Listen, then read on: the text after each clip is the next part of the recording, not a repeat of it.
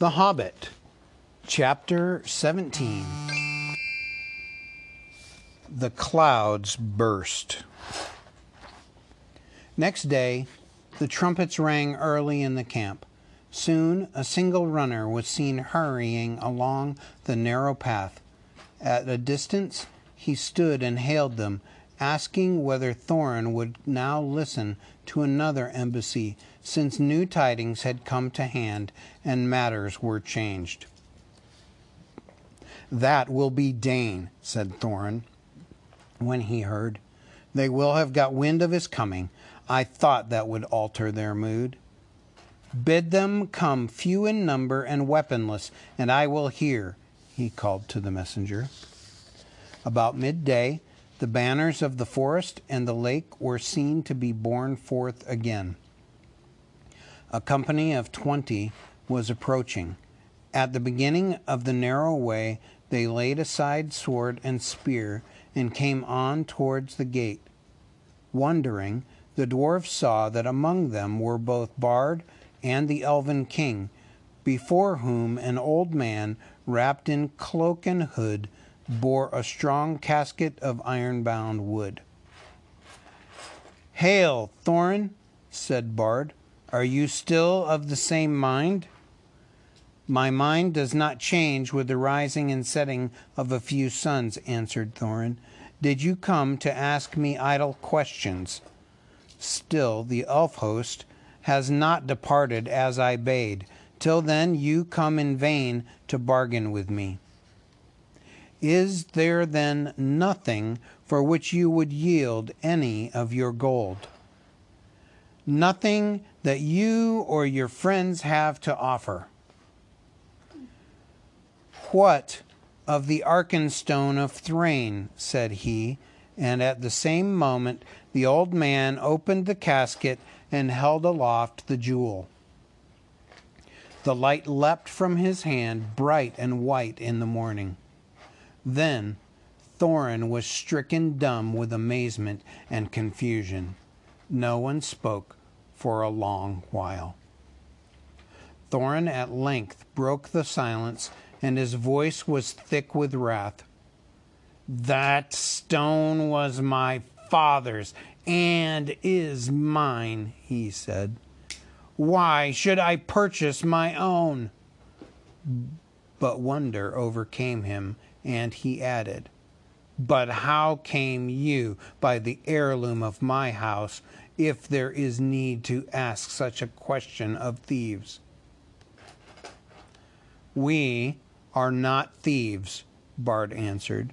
"Your own we will give back in return for our own." "How came you by it?" shouted Thorin in gathering rage. "I gave it to them," squeaked Bilbo, who was peeping over the wall, by now in a dreadful fright. You!" cried Thorin, turning upon him and grasping him with both hands. "You miserable hobbit! You undersized burglar!" He shouted at a loss for words, and he shook poor Bilbo like a rabbit.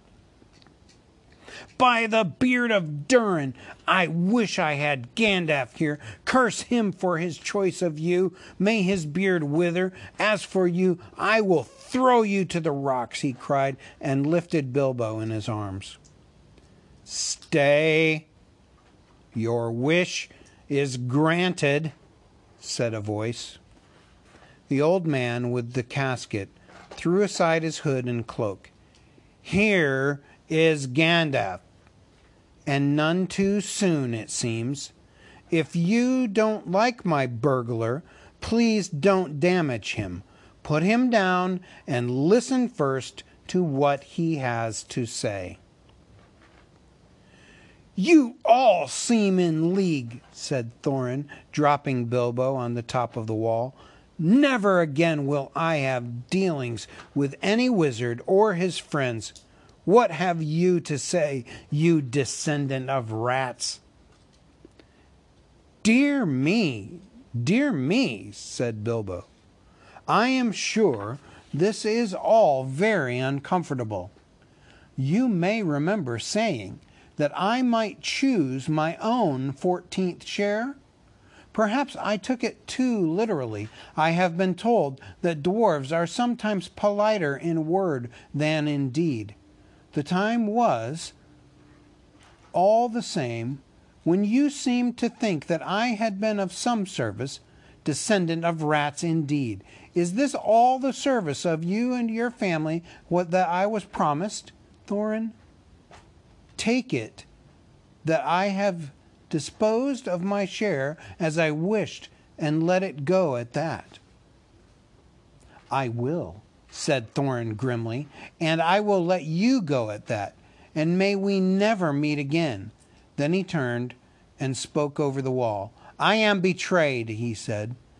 It was rightly guessed that I could not forbear to redeem the Arkenstone, the treasure of my house. For it I will give 1/14th share of the hoard in silver and gold, setting aside the gems. But that shall be accounted the promised share of this traitor, and with that reward he shall depart, and you can divide it as you will. He will get little enough, I doubt not. Take him, if you wish him to live, and no friendship of mine goes with him. Get down now to your friends, he said to Bilbo, or I will throw you down. What about the gold and silver? Asked Bilbo. That shall follow after, as can be arranged, said he. Get down. Until then, we keep the stone, cried Bard. You are not making a very splendid figure as king under the mountain, said Gandalf, but things may change yet. They may indeed, said Thorin, and already so strong was the bewilderment of the treasure upon him, he was pondering whether, by the help of Dane, he might not recapture the Arkenstone and withhold the share of the reward. And so Bilbo was swung down from the wall and departed, with nothing for all his trouble, except the armor which Thorin had given him already. More than one of the dwarves in their hearts felt shame and pity at his going. Farewell, he cried to them. We may meet again as friends. Be off, called Thorin. You have mail upon you which was made by my folk, and is too good for you. It cannot be pierced by arrows, but if you do not hasten, I will sting you miserably, your miserable feet.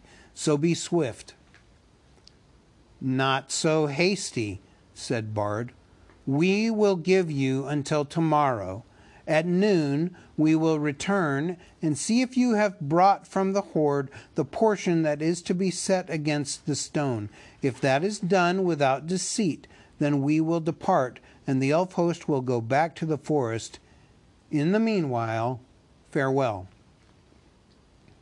With that they went back to the camp, but Thorin sent messengers by Roak, telling Dane of what had passed, and bidding him come with wary speed. That day passed, and the night. The next day the wind shifted west, and the air was dark and gloomy. The morning was still early when a cry was heard in the camp. Runners came in to report that a host of dwarves had appeared round the eastern spur of the mountain and was now hastening to Dale. Dane had come. He had hurried on through the night, and so had come upon them sooner than they had expected. Each one of his folk was clad in a hauberk of steel mail that hung to his knees, and his legs were covered with hose of a fine and flexible metal mesh, the secret of whose making was possessed by Dane's people. The dwarves are exceedingly strong for their height, but most of these were strong even for dwarves. In battle they wielded heavy two-handed mattocks, but each of them had also a short broadsword at his side and a round shield slung at his back. Their beards were forked and plaited and thrust into their belts. Their caps were of iron, and they were shod with iron, and their faces were grim. Trumpets called men and elves to arms. Before long the dwarves could be seen coming up the valley at a great pace. They halted between the river and the eastern spur, but a few held on their way, and crossing the river drew near the camp. And there they laid down their weapons and held up their hands in sign of peace. Bard went out to meet them, and with him went Bilbo. "We are sent from Dane, son of Nain," they said when questioned. "We are hastening to our kinsmen in the mountain, since we learn that the kingdom of old is renewed. But who are you that sit in the plain as foes before defended walls?" This, of course, in the polite and rather old-fashioned language of such occasions, meant simply, "You have no business here. We are going on, so make way, or we shall fight you." They meant to push on between the mountain and the loop of the river, for the narrow land there did not seem to be strongly guarded. Bard, of course, refused to allow the dwarfs to go straight on to the mountain. He was determined to wait until the gold and silver had been brought out in exchange for the Arkenstone, for he did not believe that this would be done, if once the fortress was manned with so large and warlike a company. They had brought with them a great store of supplies, for the dwarfs can carry very heavy burdens, and nearly all of Dane's folk, in spite of their rapid march, bore huge packs on their backs in addition to their weapons. They would stand a siege for weeks, and by that time yet more dwarves might come, and yet more, for Thorin had many relatives. Also, they would be able to reopen and guard some other gate, so that the besiegers would have to encircle the whole mountain, and for that they had not sufficient numbers. These were, in fact, precisely their plans, for the raven messengers had been busy between Thorin and Dane. But for the moment the way was barred, so after angry words the dwarf messengers retired, muttering in their beards. Bard then sent messengers at once to the gate, but they found no gold or payment. Arrows came forth as soon as they were within shot, and they hastened back in dismay. In the camp all was now astir, as if for battle, for the dwarves of Dane were advancing along the eastern bank. "Fools," laughed Bard, "to come thus beneath the mountain's arm. They do not understand war above ground. Whatever they may know of battle is in the mines. There are many of our archers and spearmen now hidden in the rocks upon their right flank. Dwarf mail may be good, but they will soon be hard put to it. Let us set on them now from both sides, before they are fully rested." But the elven king said, "Long will I tarry ere I begin this war for gold.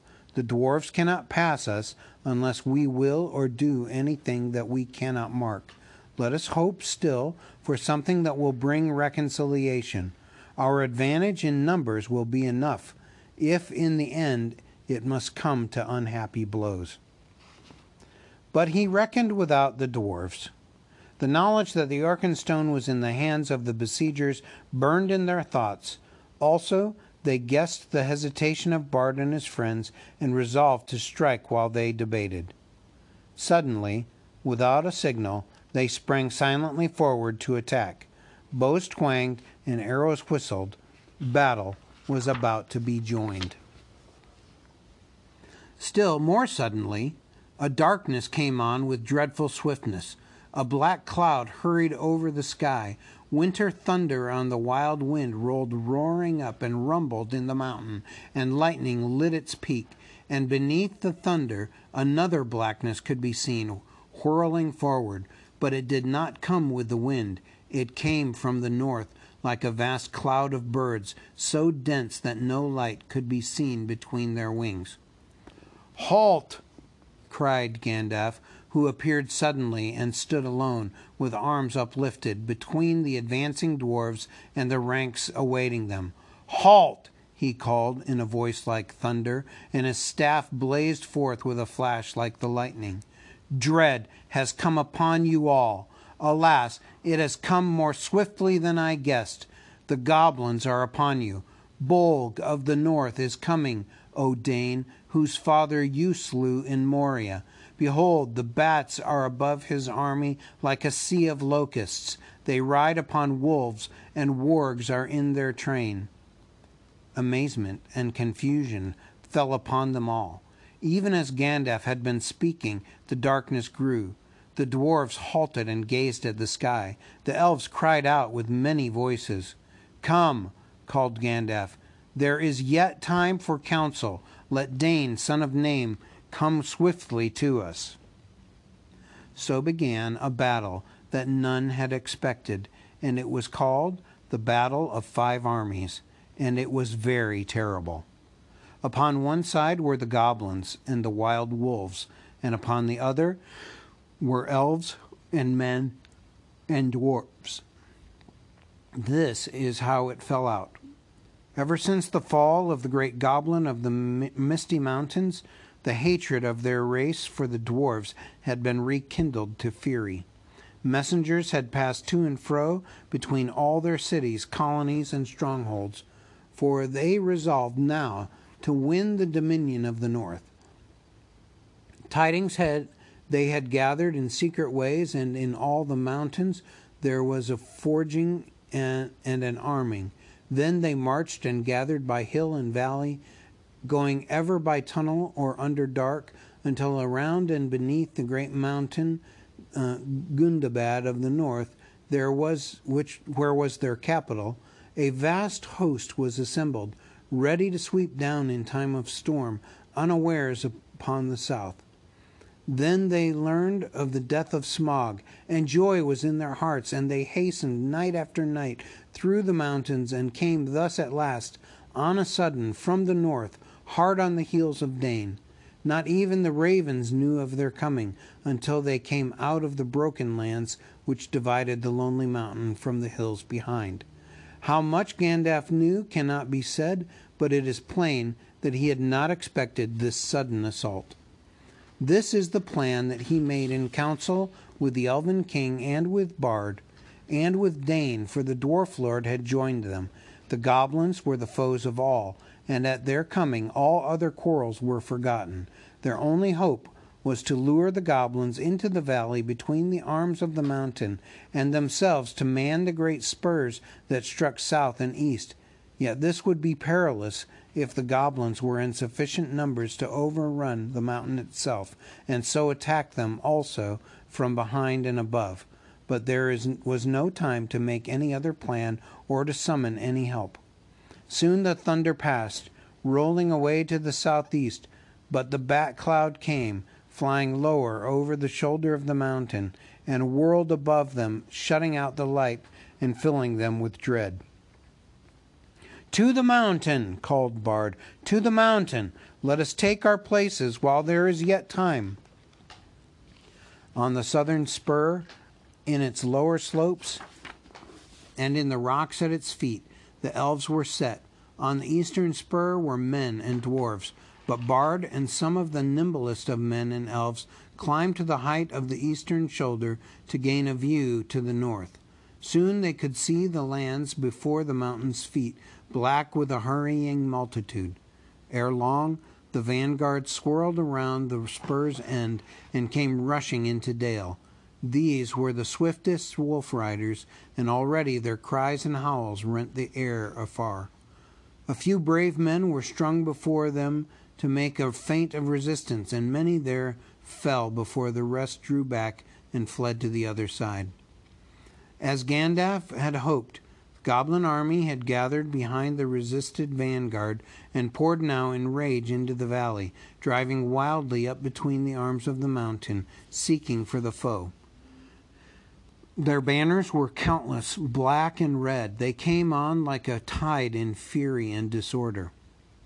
It was a terrible battle, the most dreadful of all Bilbo's experiences, and the one which at the time he hated most, which is to say, it was the one he was most proud of and most fond of recalling long afterwards, although he was quite unimportant in it. Actually, I may say, He put on his ring early in the business and vanished from sight, if not from all danger.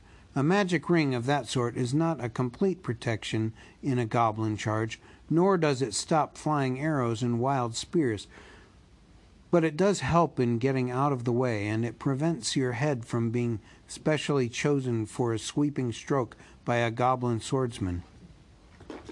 The elves were the first to charge. Their hatred for the goblins is cold and bitter. Their spears and swords shone in the gloom with a gleam of chill flame. So deadly was the wrath of the hands that held them.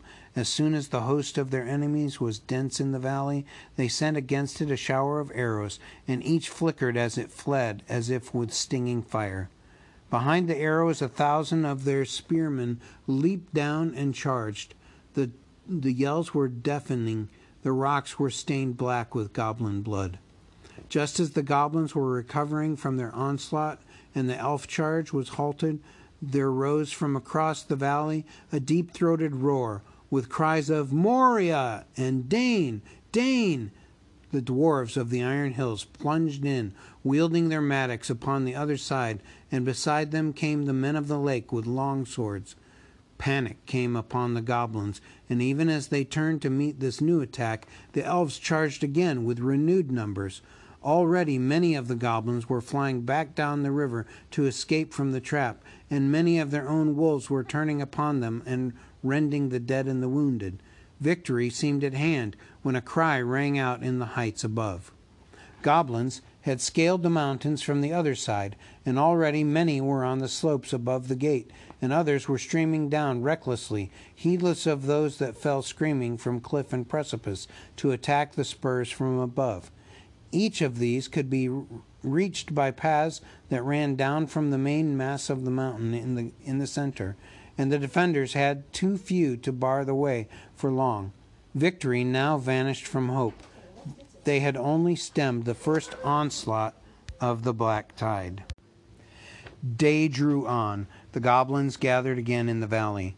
There a host of wargs came ravening, and with them came the bodyguard of Bolg, goblins of huge size with scimitars of steel. Soon actual darkness was coming into a stormy sky, while still the great bats swirled above their heads and the ears of elves and men, or fastened vampire-like on the stricken. Now Bard was fighting to defend the eastern spur, and yet giving slowly back, and the elf lords were at bay about their king upon the southern arm, near to the watch post on Ravenhill. Suddenly there was a great shout, and from the gate came a trumpet call. They had forgotten Thorin. Part of the wall, moved by levers, fell outward with a crash into the pool. Out leapt the king under the mountain, and his companions followed him. Hood and cloak were gone, and they were in shining armor, and red light leapt from their eyes. In the gloom the great dwarf gleamed like gold in a dying fire. Rocks were hurled down from on high by the goblins above, but they held on, leapt down to the fall's foot, and rushed forward to battle. Wolf and rider fell or fled before them. Thorin wielded his axe with mighty strokes, and nothing seemed to harm him. To me, elves and men, to me, O my kinfolk, he cried, and his voice shook like a horn in the valley. Down, heedless of order, rushed all the dwarves of Dane to his help. Down, too, came many of the lakemen, for Bard could not restrain them, and out upon the other side came many of the spearmen of the elves. Once again the goblins were stricken in the valley, and they were piled in heaps till Dale was dark and hideous with their corpses. The wargs were scattered, and Thorin drove right against the bodyguard of Bolg, but he could not pierce their ranks.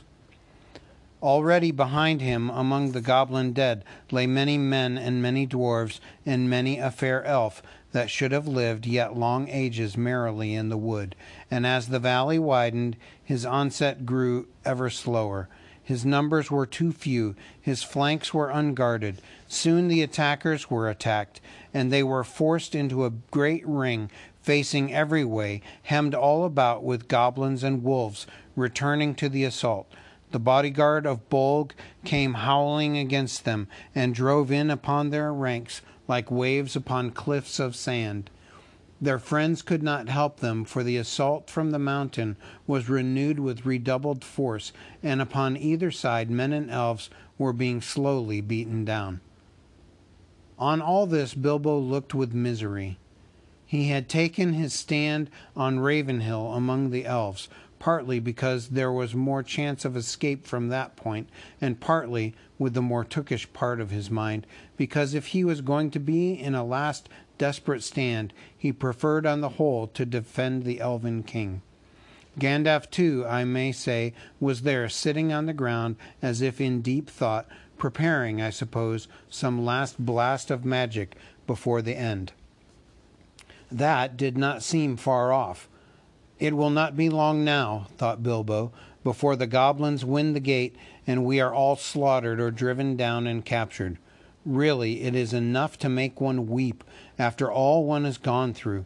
I would rather old Smaug had been left with all the wretched treasure than that these vile creatures should get it, and poor old Bombur and Balin and Fili and Kili and all the rest come to a bad end, and Bard too, and the Lakemen and the merry elves.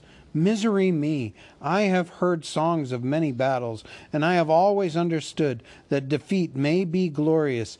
It seems very uncomfortable, not to say distressing. I wish I was well out of it. The clouds were torn by the wind, and a red sunset slashed the west. Seeing the sudden gleam in the gloom, Bilbo looked round. He gave a great cry. He had seen a sight that made his heart leap, dark shapes, small yet majestic against the distant glow. "The eagles! The eagles!" he shouted. "The eagles are coming!" Bilbo's eyes were seldom wrong. The eagles were coming down the wind, line after line, in such a host as must have gathered from all the eyries of the north. "The eagles! The eagles!" Bilbo cried, dancing and waving his arms. If the elves could not see him, they could hear him. Soon they too took up the cry, and it echoed across the valley. Many wondering eyes looked up, though as yet nothing could be seen except from the southern shoulders of the mountain. "The eagles!" cried Bilbo once more, but at that moment a stone hurtling from above smote heavily on his helm, and he fell with a crash, and he knew no more.